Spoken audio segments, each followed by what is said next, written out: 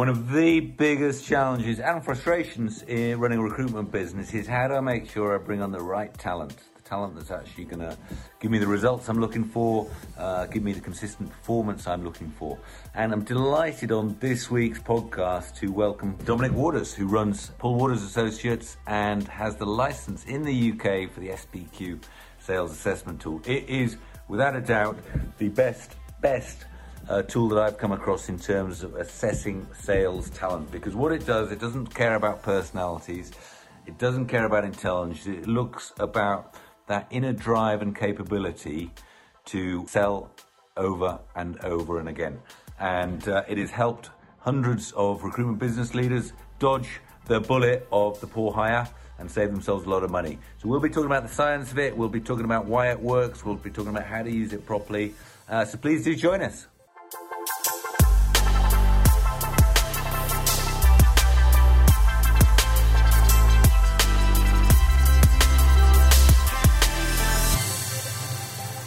So a very good morning, Dominic Waters. Morning, how are you? I'm very well. You? Good. Yeah, very well. For those people who don't know you, you run a business called Paul Waters Associates, named after your father, I believe. Spot the family link, the nepotism there. Yeah. Exactly. It's not what you know, it's who you know. But and you've got the UK license for the SPQ Gold in the UK, which you and previously your dad, before, you had it for about 30 years, haven't you? We have, yeah. Well, 1992, so yeah, coming up 30 years, yes. Fantastic. And when you were, so how long have you been in the world of recruitment? We have been working in the world of recruitment since 2005, and we have, well, at the time, we were very surprised, like a lot of people going into recruitment, just how salesy the job was. We've been working with lots of other types of salespeople in different industries, telecoms, IT, a lot of work we did and still do in financial services. And we sort of fell into looking at a recruitment company's business through a referral. And yeah, we were shocked at just how, first of all, salesy the role is, how proactive you have to be, and secondly, how misunderstood it is by a lot of people going into recruitment. So yes, it was the perfect spot for us, and we've been there ever since. Yeah, and your tool, which is basically a sales assessment tool, and we'll get into that in a little bit more detail, the science behind it. You're still using that beyond recruitment, aren't you? Yeah, we work in all different types of sectors. So we have people selling offshore oil rig equipment. I think that's the strangest one we do. But yes, as I mentioned, financial services, life assurance, that side of the business too. Merchant banking, private banking, lease, exhibition sales, all sorts of different industries. But we work in your sector. We work with about 130 recruitment businesses, and I would definitely say that's our home now for the reasons I mentioned earlier, just that it's so vital to be able to pick up these areas in recruitment consultants. Yeah, brilliant. And what's your relationship with the world of recruitment like? And the industry? I'd like to think it's very good. I mean, I really enjoy working with recruitment businesses because there's a marked difference, actually. There really is in the pace, the level of entrepreneurialism, if that's a word. Because, you guys, I've really noticed decisions are quick, opportunities are generally taken up very quickly. There's always, a sort of outward looking mentality, hence why lots of people are part of your network. And it's actually, as a supplier, and I'd like to think a partner, it makes life much easier and much more enjoyable for us because, our input is really valued and people tend to act upon it as well. And you're a racing driver, aren't you? So you love the fast pace of recruitment. I'd say the pace of recruitment is faster than my ability around a circuit, Gordon. That's very kind of you. Yeah, I'm a failed racing driver, but I enjoy it nonetheless. But yes, I guess Speed appeals to me in all aspects. Yes. What's your just before we move on to the SBQ? What's your motor of choice when you're racing? Well, I've raced all sorts of things to the proper little racing carts, but I'm way too heavy for those now. So actually, I semi race in a little track day car at the moment. It's a thing called a VX220, which only car bores like me would know. But basically, it's a little Lotus Elise that's set up for a track, and so I drive slowly around tracks these days. Yes. Good. Right. Well, let's get into the tool, because I years and years ago I went across to America and I went to study some world-class businesses from every single sector. And I came one of the key things I learned that really blew me away was how much more time, effort, and energy the best businesses in the world spend when they're bringing talent into their business, because they do not want to make a mistake. We all know how costly it can be and how painful it can be to our culture, et cetera, et cetera. And I've been an avid user of assessments back since my corporate days, where I used to insist on them, just because it would help me have that extra little bit of confidence about the people I'm bringing into the business. So just sum up, and there's all sorts of types of assessment tools out there. Just sum up SPQ, which, by the way, got so much traction within the TRM world now, and our members are absolutely loving what it's doing. But just sum it up as an assessment. There's lots of different types. Just clarify what it does. Sure. Yes, and as you all know, there are lots of psychometric assessments that tend to focus on personality, either sort of specific areas or general personality traits, and that obviously can be very useful when you're trying to gauge how someone will work in a team and fit into the culture of your company. We don't measure any of that with SPQ. We don't measure capability, we don't measure intelligence, we don't measure knowledge. It's a very narrow band assessment, but it measures a vital area that's often very difficult to pick up in people when they're on best behavior at interview. And that is, regardless of their capability, their on-paper potential, when it actually comes to doing the vital sales aspect of the job, the proactive, day in, day out business development, the initiating contact, the maintaining contact as well. Are they actually going to crack on and do it? And we broadly measure three main areas, although there are lots of scales in the report. But what we measure is the drive and resilience that they're going to bring specifically towards business development, the level of clarity and focus. In other words, is their heart going to be in it? Are they actually going to not be too distracted? They're going to be able to stick to their goals. And thirdly, are they going to be comfortable when it comes to doing it? Are they going to shy away from being assertive enough? I've been listening to your previous podcasts around subservience. That's a big thing we measure, whether people lack assertiveness, full fear of being too pushy and they go too far the other way, fear of the phone, fear of asking for referrals, fear of dealing with senior level people. We measure all sorts of different areas. Yeah, and those are obviously at the heart of sales success, and which is why our members who are using it, they refuse to take on new hires without looking at it now. But is that in your experience, because you spend a lot of time this way, is that the only assessment? Are you in your experience, should we be doing other assessments as well, or fundamentally do you find that is the nugget, because that's the internal driver which ultimately gives you the resilience and the confidence as a business leader that these people have got it? Yeah, I mean, it is a vital element, but it's not the be all and the end all. I'd certainly, in our experience, I totally agree with your view on it, Gordon, that you can't really know too much about someone before you recruit them, because it really is a false economy to hire quickly and then have to deal with the outcome of people who don't perform. So my advice, certainly in terms of where to use SPQ, and this in a sense answers your question, is only towards the final stage of your recruitment process. In other words, when you've already established whatever you use to measure that, somebody's capability and how they would fit in your organization. We're the sort of final piece in the puzzle, really. It's, okay, they look great on paper. How much of that are you actually ever going to see hit the ground? once they join the business. And I'm sure a lot of recruitment business leaders listening to this have had the well, I'll use a polite word, the not very good identical twin syndrome, where you see someone at recruitment stage, hiring stage, they promise you the world, look very impressive, and then a different person who looks the same turns up for work, and they end up being a much weaker performer, if at all, compared to what you're expecting. So I would always, whatever you're comfortable with, I think emotional intelligence is really personally an important area to measure.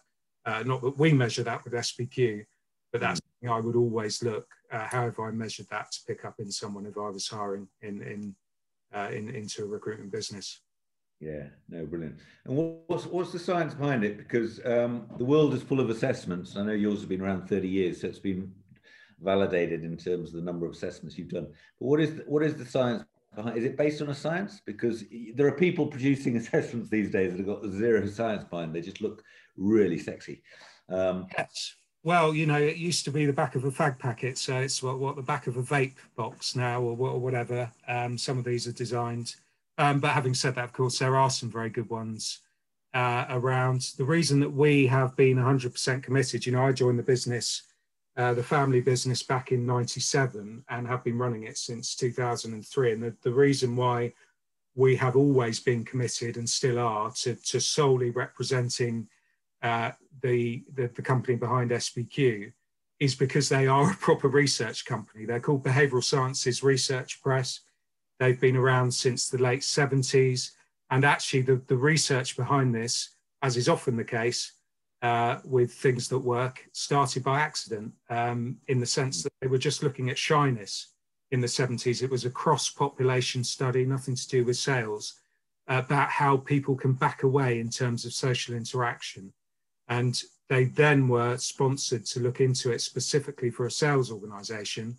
And it became very evident that these behaviours, when people are in sales roles, can hold people back from being proactive. So just very quickly to explain, that's why we do a lot of work with grads coming into recruitment, because whilst a lot of them might never have sold a sausage before, they've been alive 20 odd years. So that the discomforts that are going to kick in specifically for them when they begin selling, and perhaps they start to think, oh my God, I'm really not enjoying this, I want to get out, have been bubbling away through their, formed through life experiences. These are all learned behaviours. So yeah, over 2,000 studies carried out, studies carry on. The SPQ, the questionnaire, the science behind it is constantly being evolved. And yeah, it's an interesting area, but these guys are proper white coat scientists. I don't understand half of what they're saying, but the half I do is very good. And give me sort of an example, because obviously there's a cost that comes with that, and it's it's not significant, but there is a cost in terms of, over the years, recruitment clients that you've worked with. Give me an example of a business where you can say to me, I know use of SPQ has made a tangible difference. I've had lots of members tell me, I dodged the bullet, because actually it just revealed some stuff that I might not have seen otherwise. But have you got a bit of a case study, a story to tell me about? Yeah, I mean, you're right. In most cases, because we're working with smaller businesses where you can't really do a statistically significant sort of measurement, it tends to be total. And in terms of what we're doing, if you think about it, it's pretty clear that if you hire someone that have a really good profile and then they perform, people can see a correlation pretty quickly. And often when we often sort of get people really committed to us because they've ignored the results initially and hired someone because they were excited about them. Yeah. Thing we see, and then that person absolutely bombs, and they go, "Oh, I wish we'd paid attention because it's exactly what the SPQ said." But yes, in terms of case studies in your industry, we did one with one of the big recruiters, who I better not name because it was confidential. But they had a division, their accountancy division, that had about 330 consultants in it at the time. Their attrition rate was not what they wanted. It was running at the same sort of rate as the rest of the group, but They weren't happy with any of the divisions. We were asked to incorporate SPQ into their hiring process at final stage. So people would sit the test just before final interview, so these areas could be explored further that were raised at the raised by the SPQ, which is exactly where I would recommend. And yeah, 6 months later, and the pilot carried on actually over 3-4 years, the measurement, and it was sustained, but we halved the attrition rate or doubled the retention rate, whichever way you want to use to do it. And on that point, you know, it's not a crystal ball. Otherwise, they would have had a 0% attrition rate. You know, it can't pick up everything. But one of the key indicators that dictates whether somebody's going to be successful in a recruitment job, how much appetite they've got for business development. And so if you can measure that, you are really going to cut your odds of recruiting somebody who's going to cost you a lot of money rather than make you a lot of money. And does the you can also use it presumably with underperforming salespeople? Yeah, absolutely. If you're at a point where, you know, we see it all the time, somebody's, you know, a business, you don't want to lose people, you want to support them, you know, you've given them training, you've shown them time and time again, you really try and support them.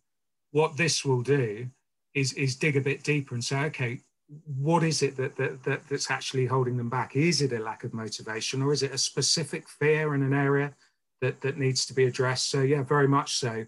Interestingly, Gordon, we also do a lot of work with top performers as well, because first of all, it often gives a company comfort in order to see how the test correlates with their top performers, and it provides a bit of an internal benchmark, which is interesting but not necessary. But also with top performers, you know, even they're not perfect, and if you can move them up a gear, you know, from whatever high gear they're already in, a 5% increase in them, if you can, you know, get that out of them, it's worthwhile. Does it allow you to, if I've got 10 if I've got 50 consultants in my firm and I've got 10 of them that I'm going to call I was about to say top quartile, but it doesn't quite add up, but you know what I mean. If I've got 10 that are my stars, does it allow me to benchmark in terms of the profile?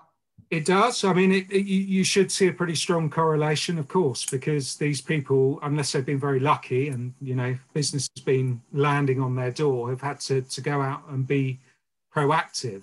But in terms of the SPQ, it's got its own benchmarks built in, really. Yeah. In the sense that if you're using it to hire someone, you don't need to compare it to anyone in your business. You know, if somebody has, for example, we measure fear of the phone on a scale of 0 to 100, the telephobia scale.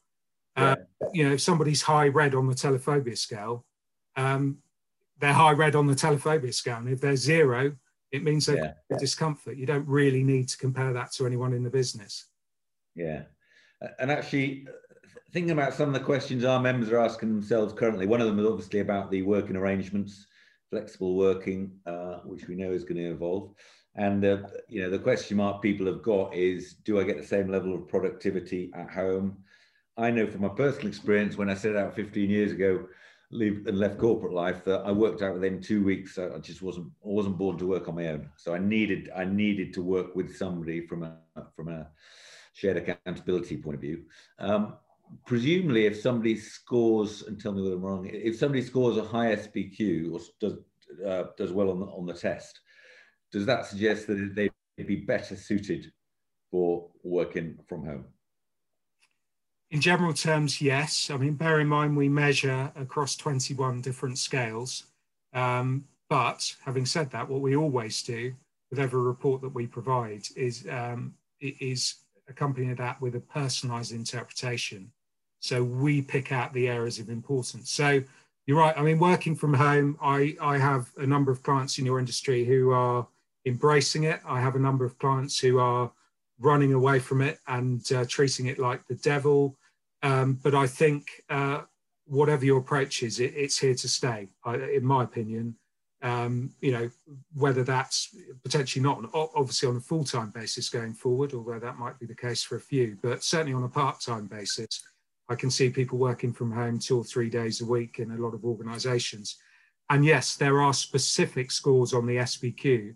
So just like in any report that we do for someone, we are always taking the role into account. So if it's a working from home role, there are certain scores on the SBQ, as you say, that will really will really sort of give you a much better idea of whether they can cope with effectively running their own business from home, and the resilience and the focus that they can bring to that. Yeah, no, brilliant. Really useful tool. Well, listen, as you know, I'm a fan, and more importantly, the members that now we've who are using it wouldn't hire without it. I think it's a really powerful tool, and as with a lot of these assessments, I think I've done most of them over the years. You know when you get one that works, so it's an absolutely brilliant tool. We're going to finish off with a few quick fire questions, Dom. So I've got 4 or 5 questions for you, and then I'll let you get on with your day. So firstly, a recruitment business owner who inspires you, and why?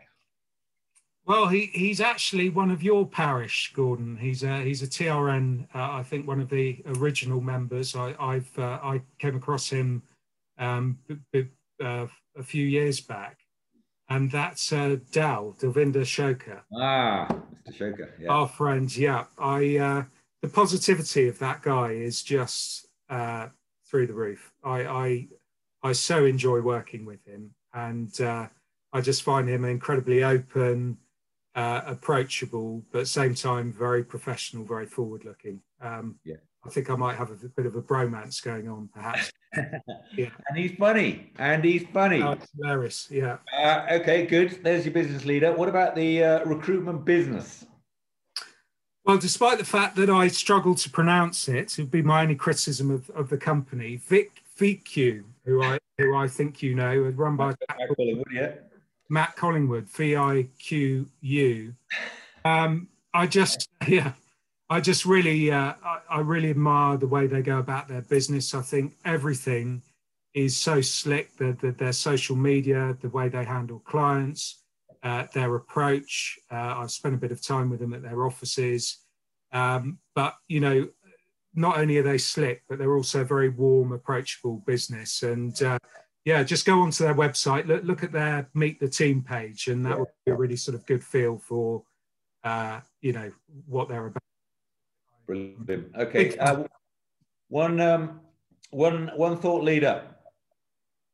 Well, yes, Darren Brown, the man who convinces people to rob banks and things like that. But there's another side to him. I mean, I wouldn't like to think I'm a fanboy, but I've been to a couple of his shows, which were incredibly impressive.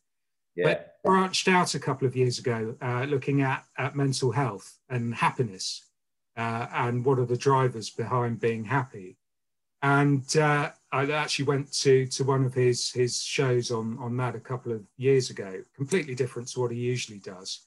Fascinating. I mean, the guys are incredibly intelligent, but he sort of breaks it down into very digestible, if you like, very easy to get your head around areas, because people can often get it complicated on that subject. So yeah, he's got a book called Happy.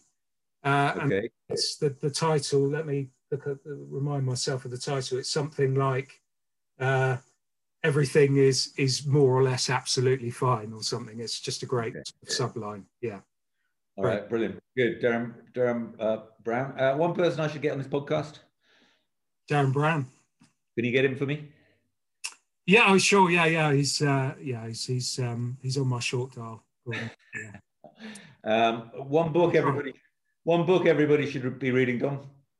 Well, on message, it's actually it's certainly people in running recruitment businesses and working in recruitment businesses. I would recommend this book, available on Amazon. Relentless by Dudley and Bryant. These are the people at Behavioural Sciences Research Press, and it's a summary. There's a much more detailed book, but this one is easier to get into.